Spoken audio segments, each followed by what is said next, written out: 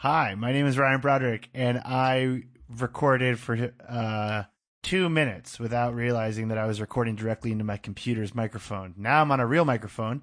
The only things that you guys have missed is that I learned that it was Luke's birthday this week, and I did not know about that. Yeah, that is correct. It's weird.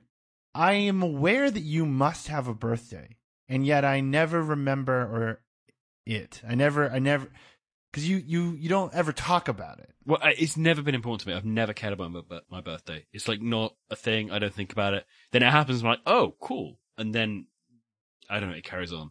I've never been a birthday guy. Did you do anything cool for your birthday this year? Me and I was about to say girlfriend, but technically, so I did, so I have a very good friend who, has a birthday on the 3 days before mine. And she always does a big, like, party thing for it, and she gets lots of people together and stuff, and I'm just like, oh, cool, I'll just go to that. That's kind of the same thing. I see, yeah. So yeah, I know, I went to that, and it was great fun. But, yeah, one of the things she brought up in this was that she kept calling who I think of as my girlfriend, or fiance, my wife-to-be, which is technically correct, but feels odd. So yeah, with me and my wife-to-be are going to go to a nice restaurant at the weekend. Will it be weird when you are officially a wife guy? Will you still feel weird about that? No, I feel like I have very wife guy energy already. You definitely do. You absolutely have wife guy energy.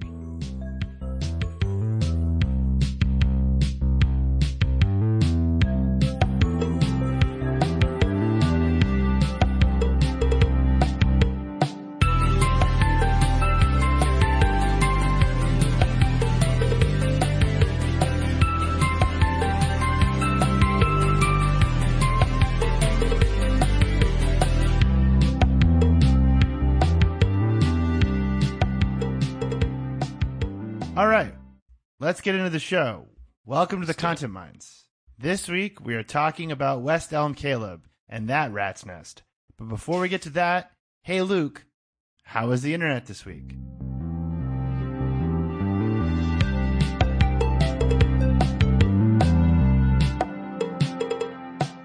I think the internet this week has been febrile. And I use that word because that is the word that's been used about an awful lot of things that are happening in the UK news right now, but also because it feels like everyone has a lot of energy. Everyone's a little bit angry, a little bit offended, a little bit offensive, a little bit happy, a little bit horny because, it's the internet, but nothing's actually really happening.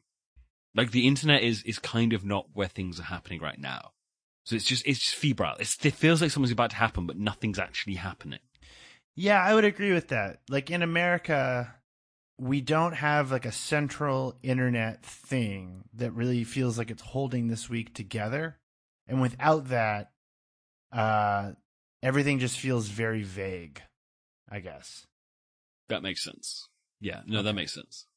Hey, Luke, ask me how crypto was. How was crypto this week? Please, don't buy an NFT. Please, don't buy an NFT. Please, don't buy it. Please, don't buy it. Please, don't buy an NFT because of me. I'm glad you asked. It's my turn to answer. Crypto is in a weird spot. I feel like the NFT market is doing much better than it should, while the larger crypto market is doing less good than it should. And I can't understand how those two things can be true at the same time. I have noticed an awful lot of the lines are going down, and I'm told it's better when the lines are going up. So yes, lines should go up, but they're not going up. But they are not going down on NFTs. It seems like what has happened is Ethereum's price going down has created NFTs prices to go up, which I think is inflation. I guess. I mean, that implies that the NFT assets have the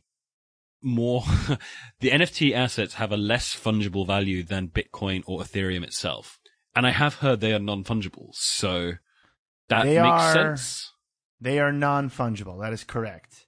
But that seems completely crazy to me, because like it implies that, you know, if inflation is happening in crypto, then the things that you buy have inherent value. Like, and obviously when crashes happen, often due to inflation, things maintain their inherent value. So for example, if you're in Weimar, Germany, and you need a wheelbarrow to get your vast piles of cash home that you're paid every week because inflation is going up so much, then you still need an increasingly vast amount of cash to buy the wheelbarrow.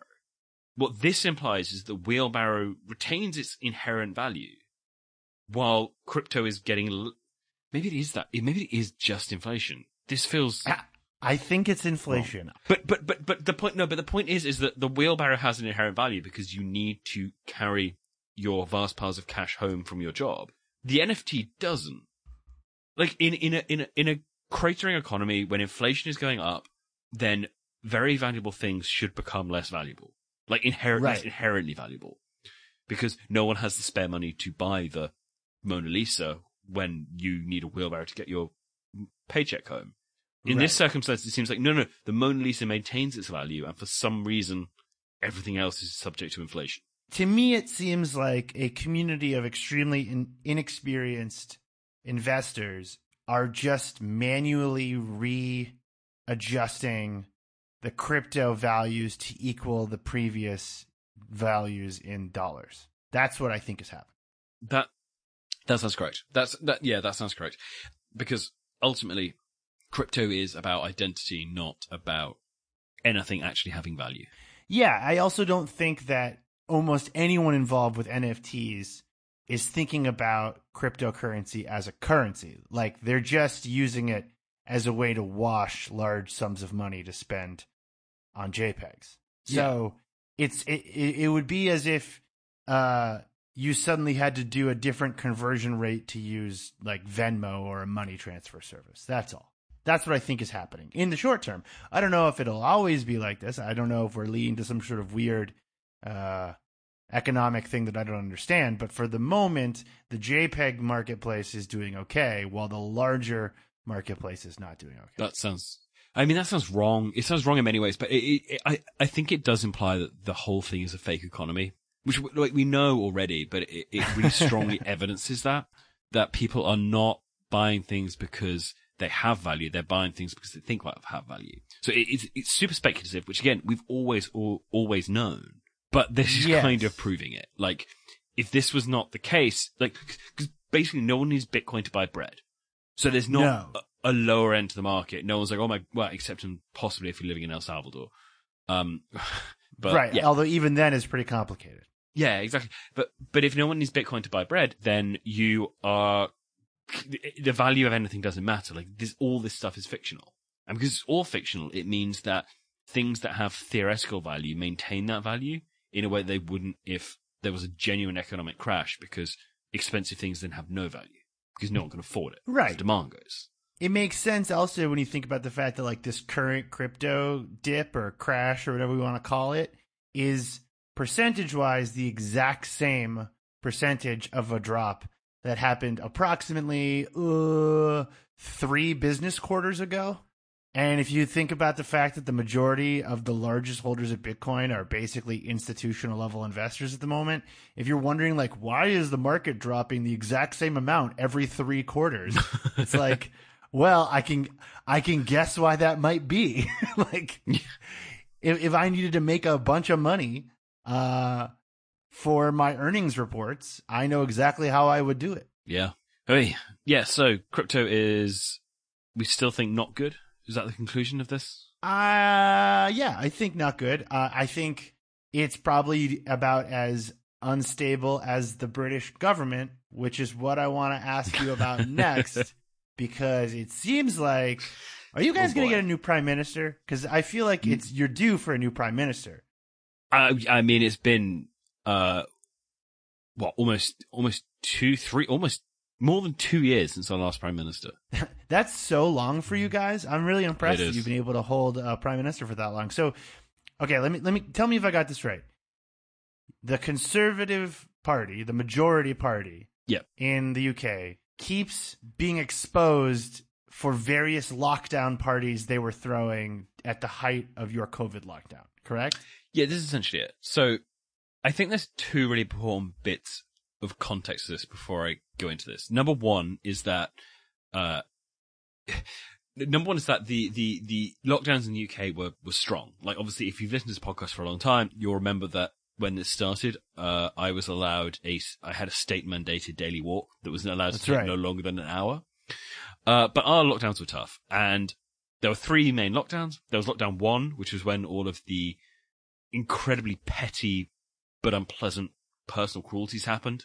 Or not all of them, but many of them. Like, that was when funerals were happening, but the wife of the guy who died was not allowed to be comforted by her children. It was that sort of stuff. It was very, very unpleasant. Like, they all were, but that one particularly was because we knew less, and that was very unpleasant. We locked down 2, which was early November to early December 2020, and that was more. There was like a 60% lockdown. Like, it wasn't great, but it was sort of okay because the summer had been all right, and like it had been generally quite low, and it was fine. But at the end of that, the Alpha variant came about, and then we went into Christmas. Christmas was cancelled for a lot of people, and then we had basically a 6-month lockdown, and about 3 months in, it started to get looser, and it got looser and looser and looser as we went through the summer, at which point it was kind of gone. At which point we had the Euros, and we had a big spike in cases. Ignoring that. And the Euros was when, like, that fan put a flare in his butthole? Yes. Okay, yeah. All right, I remember that. All right.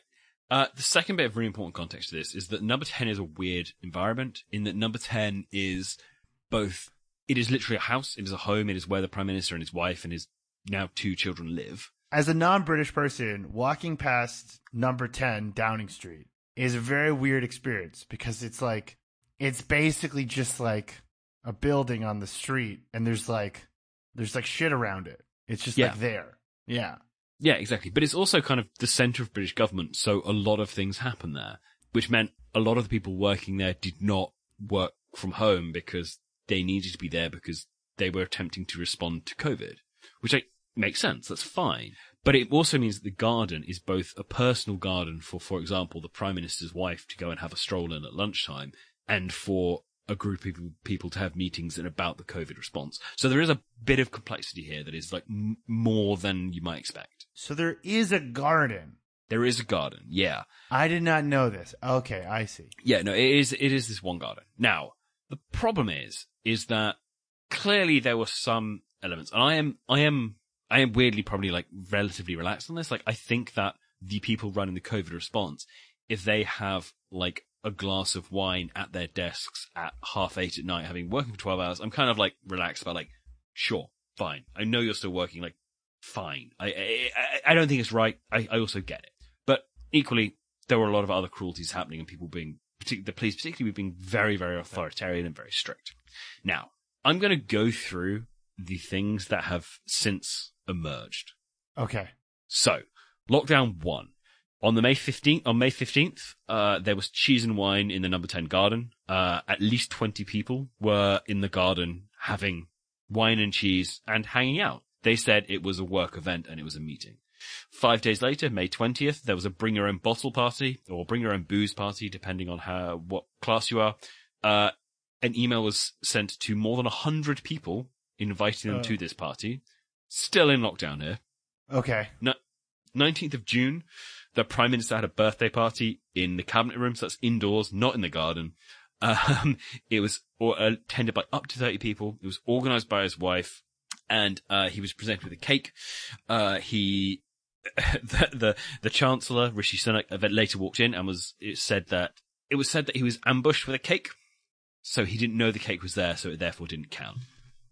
November the 13th, there was a party in the flat above Downing Street where the Prime Minister lived. November 25th, there were some impromptu drinks for the Treasury where they'd had a bigger speech, so they did some drinks. 27th, there was a leaving do for someone. Another pre-Christmas drinks, there was a defense minister who left. They did some more drinks. December 10th. Oh my God. There was a party in the Department of Education. There were at least 30 people there. There were drinks and canapes. 11th of December, good. 11th of December, a wine fridge was delivered to number 10 because they have regular. Okay. What the fuck? Like, honestly, like, there's levels of like partying, and then there's like installing a wine fridge. Like, this is what I did in my college like newspaper office. I mean, the third way context of this is like, we are British. Like, some of this is inherent.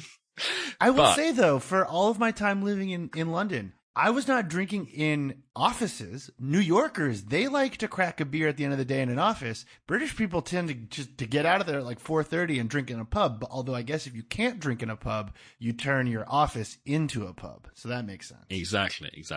Now, the wine fridge was delivered for what are known as Wine Time Fridays within. What the fuck is that? What are they talking about? That's well, not they held. No, they had Wine Time Fridays where the thing would go around and they would go and get wine. Now, I'll come back to remember that about the fact of going to get wine for Wine Time Fridays, because this will become important. Okay, right. On the 14th of December, there was a party at Tory Party headquarters by a guy called Sean Bailey, who was the London mayoral candidate. That included buffet food, and there's a photo of that one. Day later, December 15th, there was a Christmas quiz, which they did partly on Zoom, partly IRL. Boris Johnson asked some questions to a bunch of people standing in different rooms where they were clearly breaking lockdown restrictions, but it was fine because it was a Christmas quiz. The next day, there was a party at the Department of Transport, which was apparently low-key. The day after that, there was a party for the Cabinet Office, but it's fine because they said that it was a Christmas party. It was a virtual quiz, and some people were only there passing through. The day after that, on December the 18th, there was another Christmas party. Cheese and wine was there. It was passed around. Secret Santa gifts were exchanged, which means it was planned in advance. The Prime Minister's press secretary, Allegra Stratton, then went to a filmed question and answer practice session for if the press asked questions about it. She was asked questions about, like, do you recognize reports of a party in Downing Street the other day? And she said, I'm trying the exact quote now, but she said, I left before it happened. What is the answer to that? I'm not really sure. So, like, they knew it happened. Wow. Now I have one more, because this is the killer. 16th of April, 2021. There was a leaving do for someone. The staff of Downing Street went to the supermarket with a suitcase, which they filled with wine, and then returned to Downing Street with a suitcase full of wine and a DJ. He wasn't in the suitcase, though, right? No, the DJ wasn't in the suitcase, but one of the actually maybe one of the staff. One of the staff stepped in to DJ. Okay, I was going to say, to bring in a completely third-party DJ, that's a lot. But to get one of your interns to DJ, fair enough. Here's where it gets bad, though. On the 17th of April, so the next day, the Queen went to Prince Philip's funeral, which she was forced to mourn out alone due to COVID restrictions. So the Queen went to Westminster Abbey, stood there entirely alone without her family to comfort her or anything, while she mourned her husband of 70+ years. And the previous night, Downing Street had a big fun party where they had a suitcase of booze. Yeah, that doesn't seem ideal, I don't think. Doesn't. Yeah, I feel like every day I wake up, and for the first hour of my day, it's just British people on Twitter going insane over some new, completely nutso thing that your government secretly did during lockdown. Like, I feel like we're a week away from finding out that someone sucked off a horse and it died inside of Downing Street, and they had to chop it up during the rager to hide the body parts. It's like one of those 80s comedies like Porky's, where turns out Bojo cut a hole in the women's bathroom in Downing Street and it was having panty raid parties. It's fucking insane. On the last one, they did get super drunk and broke a child's swing in the garden. Yeah, of course. Any party that starts with you smuggling wine in via a suitcase is going to end in some kind of destructive behavior. There's no way that doesn't happen. That's just human nature. Yeah, it was, anyway, so that's what's happening. That but it was the thing that over time it's been coming out, and I'm sure I've missed some in that. I just put that list together quickly for the purpose of this, but I'm absolutely confident there is more stuff that I've missed. Like, someone said 19, I got to 15, and I couldn't find any more, but I'm sure there's other stuff that I've missed, because there seems to have been an extended period where everyone was doing this all the time, and people in the UK who have, like, broadly, people in the UK have been very, I don't want to say pro-lockdown, because that's not quite right, but they have been very willing to accept lockdown. Like, they have done their bit. They have committed to it. And it turns out that the government was just never doing this the whole time. And Tory MPs have been standing up and saying things like, well, I think when you get down to it, no one actually followed the rules. And everyone's like, yeah, no, we did. We did all follow the rules. And people are not happy. I see. Well, yeah, I wouldn't be happy either. In fact, I'm weirdly angry for you. Every time I read a new detail about this, I'm like, I'd be like, if I was British, I would be furious, I think. Yeah, but we can't get rid of a prime minister unless a bunch of Tory MPs secretly give a letter to a man named, I think, Bernard at the moment. And then if he gets enough letters, the prime minister goes down. Oh, so it's not always a man named Bernard. No, well, I mean, it's different men called Bernard. I actually don't know. Wait, really? Is it always a man named Bernard? No, it's just, no. Does he have any kind of medieval weapon that he has to hold, like an axe or a mace or a sword or anything? I'm very sorry. It actually is a man named Graham. Graham. Bernard was the last one. Now it's a man called Graham. And does he have like a cape or a hat or anything? Anything interesting? Does he wear anything? No, he's just the man you give all the letters to, and then the prime minister stops being prime minister. Oh, we have one more thing. We're waiting for a nice lady called Sue to tell us what actually happened. Sue, is she a newscaster of some kind? No, her name's Sue Gray, and she has been charged with finding out what happened. And we're waiting for the Sue Gray report. And then when Sue gets back to us and tells us whether or not the prime minister was at a party, which he says was a work event, whether or not he knew it was a party while he was at it. So she's like the Robert Mueller of COVID lockdown parties. Yeah, but it's just like a nice lady called Sue. Oh.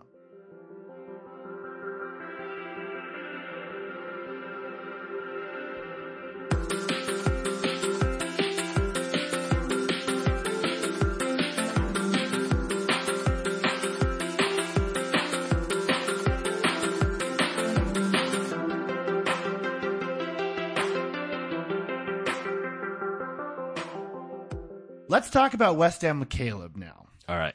You're going to have to explain this one to me because I know I've been focusing on the parties too much. Really? Okay. Well, I'll do a quick rundown of the details as they currently exist. So the whole thing kind of blew up when a influencer named Kate Glavin or Kate Glavin. I meant to look that up, but I'm not going to look that up.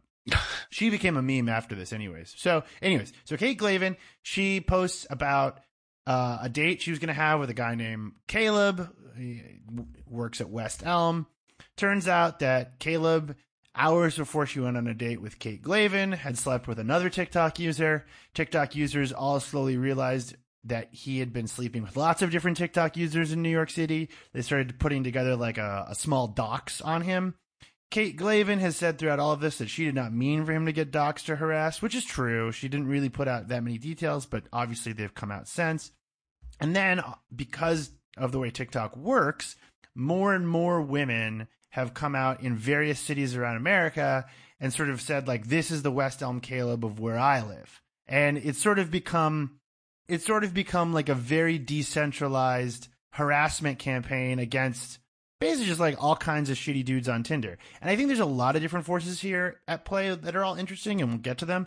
Tinder is a very interesting dimension of this. But to sort of cap off the end of the West Elm Caleb saga, after this started happening and everyone went it all went viral, the people who made it go viral then started receiving their own death threats and their own harassment from users who were like mad at them for making them go and, send death threats to this Caleb guy, which I think is a very interesting dimension.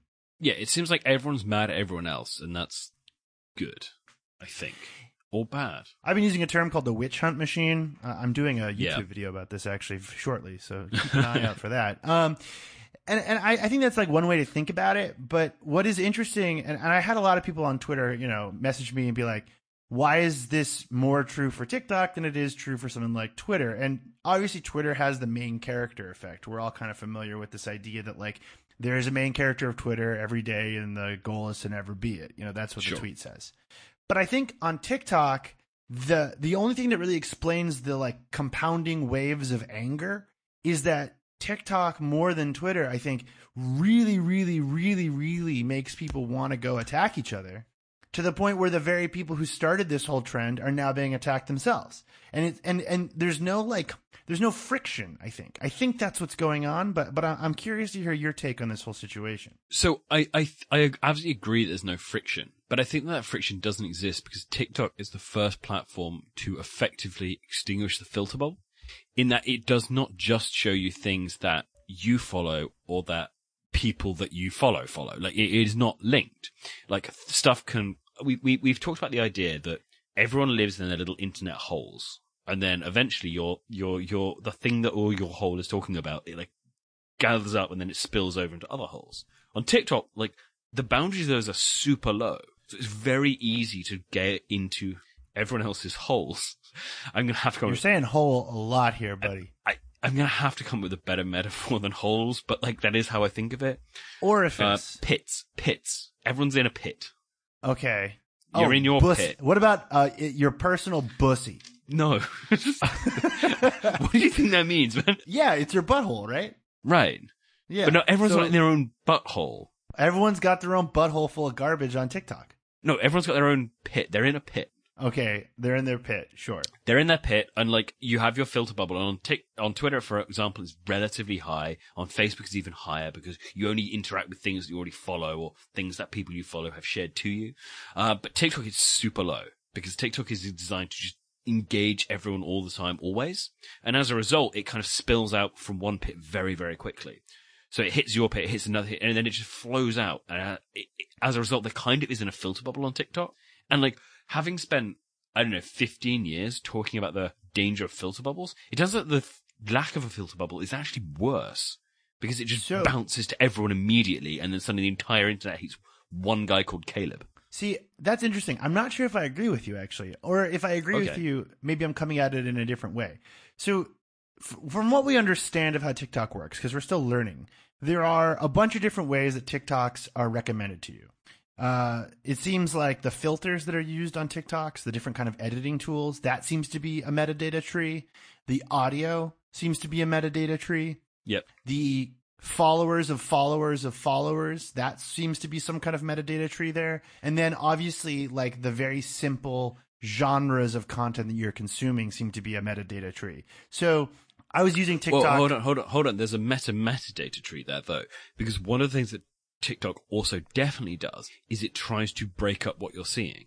Like, it tries to not show you the same thing 6 times in a row. And I think that's really important. When I was using the app in earnest a couple years ago now, because I've stopped consuming TikToks inside of TikTok because it's constantly trying to like game the way that I'm using it, and I don't want that. But I got sent a TikTok of a dog, and it was a very cute dog video. And then I went to my For You page, and all of a sudden it was all dog videos, but it wasn't just dog videos. It was videos of that specific breed of dog, which was Golden Retriever.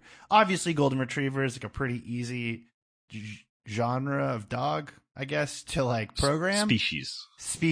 No, not species. Dog. Breed. No, it's not a species. A breed. It's a breed. Breed. It's the breed of dog. Is dog breed. Dog genre. So that immediately was apparent to me that like TikTok is like if YouTube operated like Netflix. Yeah. So like there is no filter bubble in the sense that your main experience of TikTok is a public one. It's one where you're bombarded with content that you did not particularly ask to see, although you can follow people, of course. And that seems to be another metadata tree as well. Sure. But the fact that it is constantly trying to deliver you personalized content while facing publicly, that to me seems to be the really dangerous thing, where it's basically like saying like, what's a good example? It would be like if you went to the supermarket and the supermarket, every aisle was trying to show you the perfect aisle for you based on an extremely limited data set, based on the content of what other people in the store were also doing. Think about like how confusing and bewildering that would be. Right. So sometimes you're there to make a sandwich and it's showing you bread and ham and mustard because like that's a good sandwich. But then the next time you're like, oh, I'm looking for a sandwich. And it's like, okay, someone who bought bread was also doing their weekly shop and they bought shampoo. Right. And then they also went and bought a tire iron because their tire was flat or whatever it is. And so then you're just like, hey, you liked bread? Here's a tire iron. And you're like, right. Sure. To take this metaphor further, imagine if the experience of being in this store was so engrossing that when you're in it, you can't possibly think of doing the simplest thing here, which is walking out and going to a normal store, which is what I think causes the rage in these sort of incidents and also the conspiratorial thinking, because the TikTok users are so engaged in using TikTok that they can't seem to break themselves out of the like weird trance of using it long enough to say like, wait a minute, like I don't give a shit about any of this. I could literally just go type in something I want to look at properly on YouTube and watch that, or go on Twitter and follow normal people or whatever. Or just not use the internet for a little bit. Instead, there's like this like effect where you think that everything that matters at that exact moment can be found by consuming and making more TikTok content. That's my theory. Okay, I think these two theories fit together really nicely because my half is about how stuff spreads so quickly across the platform, and your half is about why people then don't leave, and it then accelerates their own personal animus about a particular thing. Yeah, I also think it contributes to like a kind of culture that we've talked about before with Gen Z, where Gen Z is like very antiviral. They think that like, you know, listicles and Harry Potter quizzes and all that shit is for like brain dead millennials, which is kind of true. Yeah. Although now most of it's being run by like Hungarian content farms or whatever. But sure. Like, so Gen Z, they think that they're not consuming like viral content, when in fact they are, but it's not the individual units of content that are viral. It's the trend that's viral. So like Gen Z kids, they think that they're, you know, consuming personal and intimate content, which I think ramps up their emotions even more, in the same way that like when I was 16, and I come back to this a lot, but like when I was 16 years old, I heard, okay. Okay. So when I was 16 years old, I saw a music video for the song Pulmonary Archery by the band Alexis on Fire. Okay. Sure. Let's go. It's a good song. Great song. And I experienced that song, and it was like a skinny, frail little guy rolling around and screaming. And I was like, with like floppy black hair. And I was like, well, this is the most important thing to me in my entire life. And I fell down like a whole rabbit hole of screamo and emo and the rest of it, and, you know, ruined my entire life and gave myself a personality disorder. Yeah. I did not at the time realize that that was part of a larger trend that was spreading across the planet via MySpace. And yet it like hit me so intimately that like I'm still listening to Alexis on Fire to this day because they're a great band. So like imagine if all content moved as like fast and as like quietly and covertly and as intimately as emo bands did to teenagers like 15, 20 years ago. Yeah, but even then, like I think it is speed and depth, and both of the things are worse with TikTok than they have been before. So did you, I'm not going to quote the person it was, but there was a very good TikTok video about, the artist Gail and her song ABCDEFU. You would know that I'm familiar with this because it was in a newsletter called Garbage Day. And yes, you're talking about the theory that Gail is an industry plant? Yeah.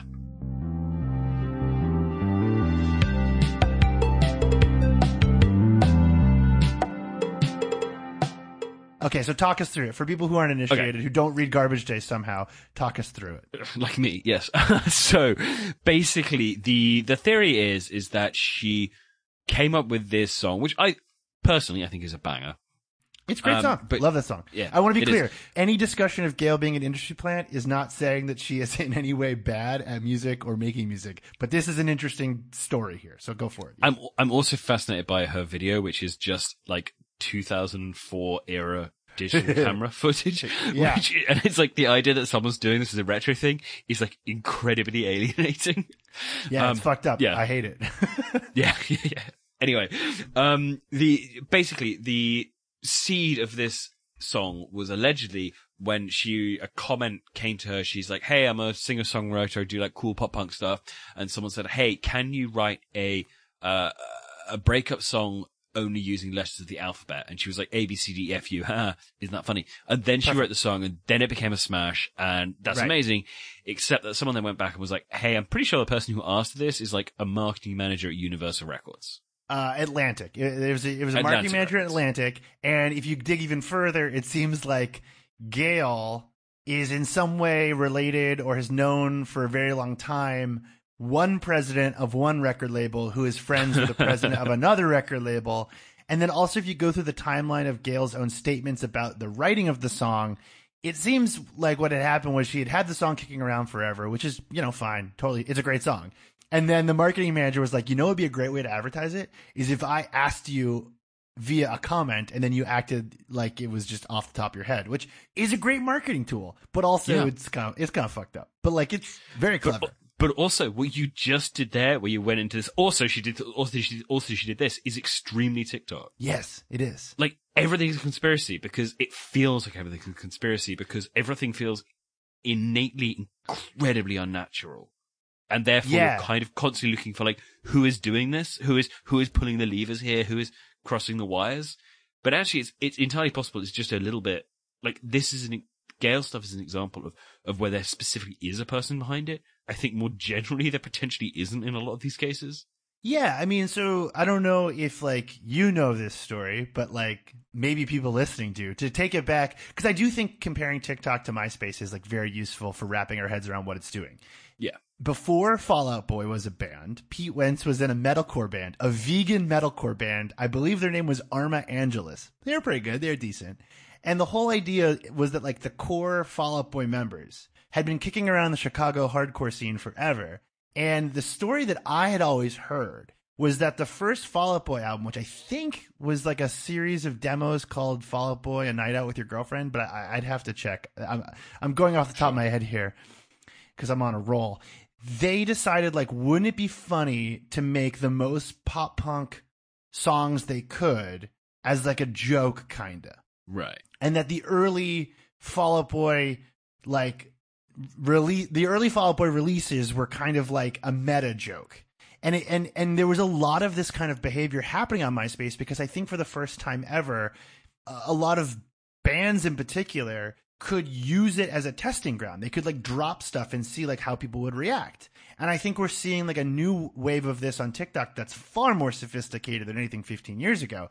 We're like, and far quicker. So, like, Gail having kind of like a goofy breakup song and then, like, spending, like, basically 3 years workshopping it and then acting like she came up with it on the floor of her bathroom is not that far away from Pete Wentz being like, what if I stopped screaming about being a vegan and instead just, like, wrote the catchiest, dumbest pop punk songs ever and just put it out on MySpace and didn't tell anybody? I mean, if we want to go into that, we should talk about things like Radiohead's Creep, which was written as a parody of songs that they could play when no one was paying attention to them in a bar. Or we could talk about the Sex Pistols, who were a manufactured band. Like, Malcolm McLaren found them all in different places and put them together even though they couldn't play their instruments, and it was like, fine, you're a punk band now, we'll brand you correctly. Like, this is all of music. All of music is just jamming people together and being like, yeah, fine. Sorry, who's Radiohead? What is that? Radiohead. I don't know. I don't. Sure. Okay.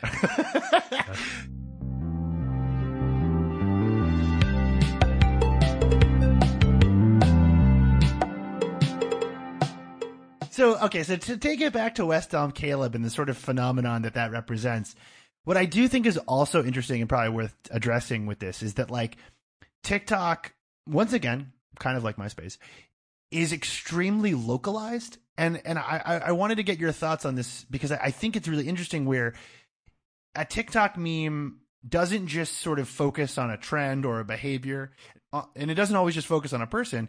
It can also, like, basically operate like a hurricane over, like, a tropical island and just, like, decimate everything in a specific location. And that seems to be kind of one of the things that has made the West Elm Caleb thing so viral this time. Yeah, for sure. I think there's two parts to that. One is that TikTok has a bunch of metadata that we're not totally clear on, like the, what's that sorority rush you always talk about as being the first one of these? Oh yeah, I'm fascinated by this. They're called no, it was the Alabama sorority girls of TikTok. That was basically it, yeah. Who suddenly became on everyone's thing everywhere because for whatever reason the algorithm was set up in such a way that they hacked it and no one really knows how, including them and entirely possibly including TikTok.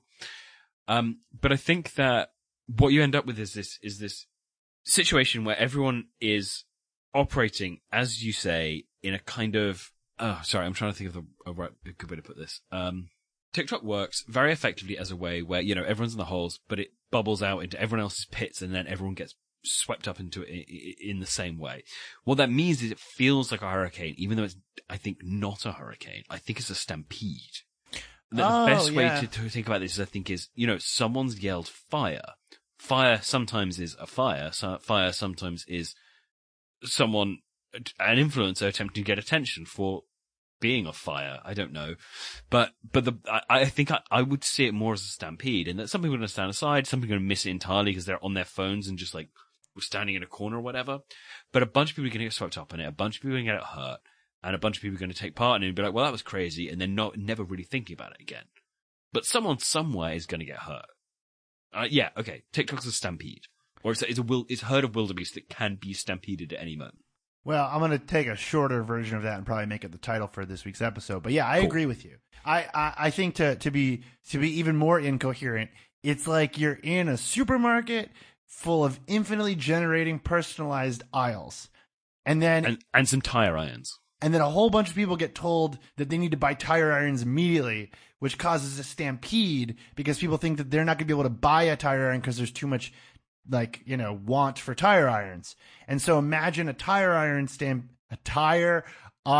stampede in an infinitely generating supermarket. That's it. I think we solved what TikTok is. But yeah, I agree with you, and I agree with you on the dangerousness. We've sort of been lighthearted this episode, but I think for the latest on the West Elm Caleb thing, I haven't seen him be fully doxxed. It hasn't reached the thing where West Elm Caleb is making a statement on the Today Show, but it could. And from what I've read, he seems like a pretty shitty dude, but I'm sort of more angry that I'm even aware of him, to be honest. Yeah, and a bunch of people have put this better than we would be able to, but there is also something about it where there is a proportionality issue where it's like, here's just a shitty dude. And there are many shitty dudes, and many of them deserve to be obliquely and directly, karmically punished. But the idea that it's like, oh no, what we're going to do is we're going to focus all the energy on this one dude, and he's just going to have his life ruined. Right. Is terrifying. And worse than that, you then end up with these situations, and I'm being kind of careful here because, I don't want to say, oh no, the dude should be shitty, because, that's clearly wrong. But there is a very definite line between, actually, no, the problem is there isn't a definite line. There's a long way between perfect guys on the one end and shitty guys on the other end and genuine, fucking criminals on the far end. There's a huge gap here, and it's a very clear spectrum, or rather, it's very clearly a spectrum. So the idea that it's oh, you've passed this line, now you're a shitty person, we can do this to you. It's well, sure, okay, but are you shitty if you do that to one person or to 3 people or to 8 people? How many people do you have to do it to? How bad do you have to be? If you're mostly okay to most people and then you're really shitty to one person, is that enough? At what point do you get your life ruined? At what point does everything fall apart for you? And it's clear that it's not judicious, it's not fair, it's not anything. And I don't want to kind of it to come across oh, well, that's fine then.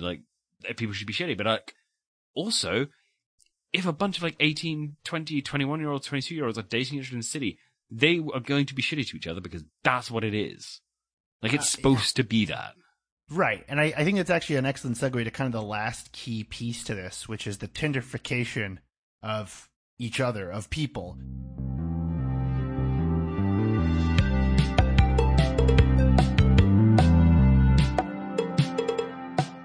So a couple years ago when I moved back to New York City after being gone for about 4 years, I was single, I was in New York City, and I opened up Tinder, as you do, obviously at 9 a.m. on the toilet, because that's the ideal way to use Tinder. Sure. And I hadn't used Tinder in probably, I think it had been 3 or 4 years since I'd ever used it. I don't think I ever used it in the UK. And I was kind of blown away by like the contentification of people. Like there was like at a certain point there was like almost like a spam like quality to a lot of the users who seemed to be like optimizing for Tinder, which I found like, as a tech reporter, I found that very interesting, and almost like had to stop myself a few times from like being like messaging someone being like, hey, you are acting and expressing yourself in a really fucking weird way on Tinder. Can I ask you why you're doing that? And like, is this working? But I didn't do it. And I sort of wonder if over the course of the pandemic, like a large chunk of people in their early 20s who I think rightly feel like they haven't kind of stopped being teenagers, because like if you were 19 in March 2020, you would be what, 21 now, 22 now? Yeah. I can't do that math. How old would you be? 21? When I was out the other night with my friend whose birthday also was, her younger cousin was there as well. Her younger cousin was 19, and it was her first ever night out. Right. So, okay, so imagine if between the ages of, let's say, 19 and 21, your only real experience of dating is via Tinder. And then imagine if you have even a little bit of a presence on TikTok. Imagine how toxic that combination would be and how fucked up your brain would be. Yeah, I mean, it's also acceleration of Reddit's. It's Emma the Asshole is probably the worst one, but there's a relationship one as well, which I can't remember the name of, where it's basically. Oh, hold on. I'm a connoisseur. So there's Am I the Asshole? There's Our Relationships, Our Relationship Advice, but then there's a new one that I've discovered that I love called Am I the Devil, which collects the worst people from the relationship subreddits and shares them over to one central feed. So if you're looking for a good afternoon, I'd recommend that. But Our Relationships is a really good example of this, where everyone who comes on there is told immediately by like 1,000 people that they need to leave their partner because they left some plates in the sink. There's an extremity to kind of encouraging this behavior, which red I flag. also think is red flag. Red flag. There was a plate in the sink, or whatever it is. Like, there's a very aggressive behavior to this, where it's because it's easy to talk to people online and say like, "Hey, I'm going to be extremely strict about this," rather than be like, "I don't know, man. Maybe you should talk to them about it." Which essentially 98% of everything on Our Relationship is like, seems like you should probably have a conversation with about this. Like, just take the thing you've written and say it to them, and then you'd probably be in a better place. So the new one is users kept getting yelled at by other users for saying that like the person was an abuser or a predator or whatever, or using the red flag emoji. So the new one you see a lot is like, I don't know, it just seems like a compatibility issue. I don't know how you guys can fix this. Seems like you're incompatible. Which is like, yeah, of course it seems like of course it seems like a compatibility issue when you're only given the details around one conflict and no other like context. Yeah. It sounds like a completely unsolvable problem because you only have the context of that one thing. Yeah, I like dogs. They like cats. Well, that seems like a compatibility issue. It's like, gotta break it's up. not. Gotta break up.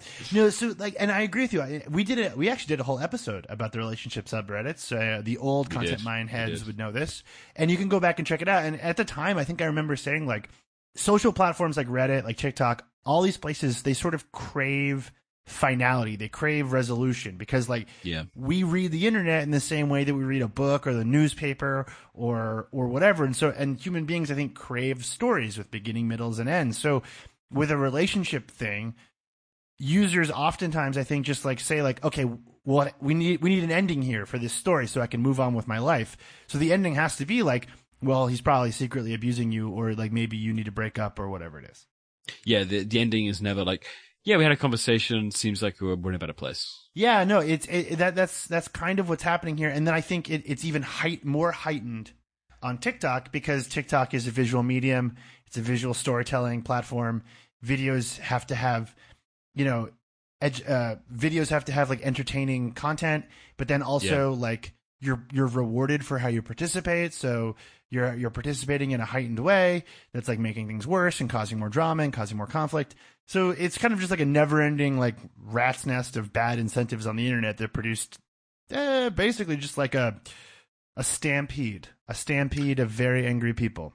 I think the internet may have been a bad idea. I don't think so. And I feel like this is probably a good opportunity to be like, I am for the most part someone who prefers living in a world with the internet than I don't. And in fact, I will say, speaking of consuming an early music video from Alexis on Fire and then having to read all about the genre emo violence on Wikipedia, I really prefer my life online now versus the way it was 15 years ago.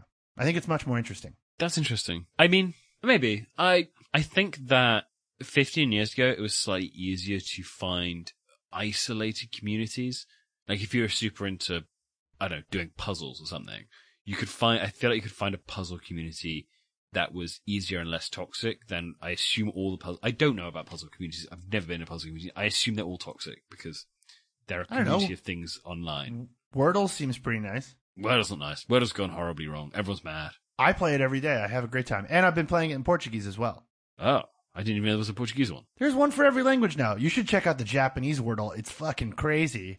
But what's also interesting is that in countries that, have languages that aren't, Germanic, the 5-letter rule makes things very tricky. But in Portuguese, it also makes it pretty tricky. Hey, Luke, have you consumed any content to stay sane?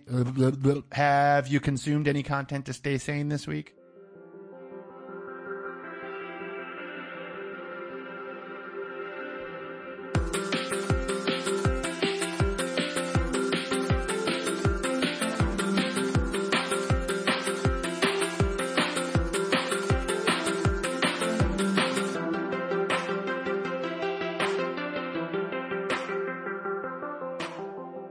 Yeah, I've been watching the new series of Too Hot to Handle, and I want to talk about how broken the format is, because I'm obsessed with how broken it is.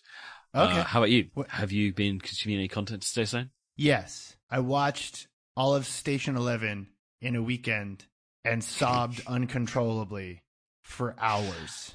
Okay. And I want to talk about that. I have not watched it, but I've read the book, so I'm fascinated by this. Then we're going to have a very interesting conversation, actually. Okay. And you can check that out at patreon.com/thecontentminds. Thank you guys for listening to the show. Thank you guys for supporting us on Patreon. Thank you guys for rolling with the new format. And thank you guys for being fantastic. As the dust sort of settles on Omicron and we get a clear idea of what the live event universe looks like, we should definitely start talking about maybe doing another Bad Posters Club or something. That's sort of on our horizon. Sure. But in the meantime, we had a lot of fun digging through the Primitive Living YouTube channels last week. If you have a corner of the internet that you want to see us dig into, please suggest it. Please let us know. For sure. And in the meantime, leave a comment on one of the podcast platforms of your choice. Leave a review in the style of, this podcast was a really bad Tinder date. Yeah, that's a good one. Okay. Talk to you guys next week. Bye. Bye.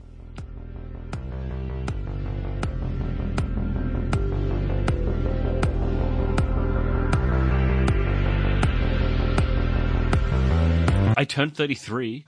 Wait, it was your birthday? Yeah, Monday. Oh, man. I didn't know that. Happy birthday. Thank you. I'll be honest, I never tell you happy birthday, so that's fine. That's normal. It's true, and you're one of those people that doesn't tell anyone about their birthday. I just don't care about my birthday. It feels very meaningless. Oh, wow. Okay, so yeah, okay, I guess that's the bit.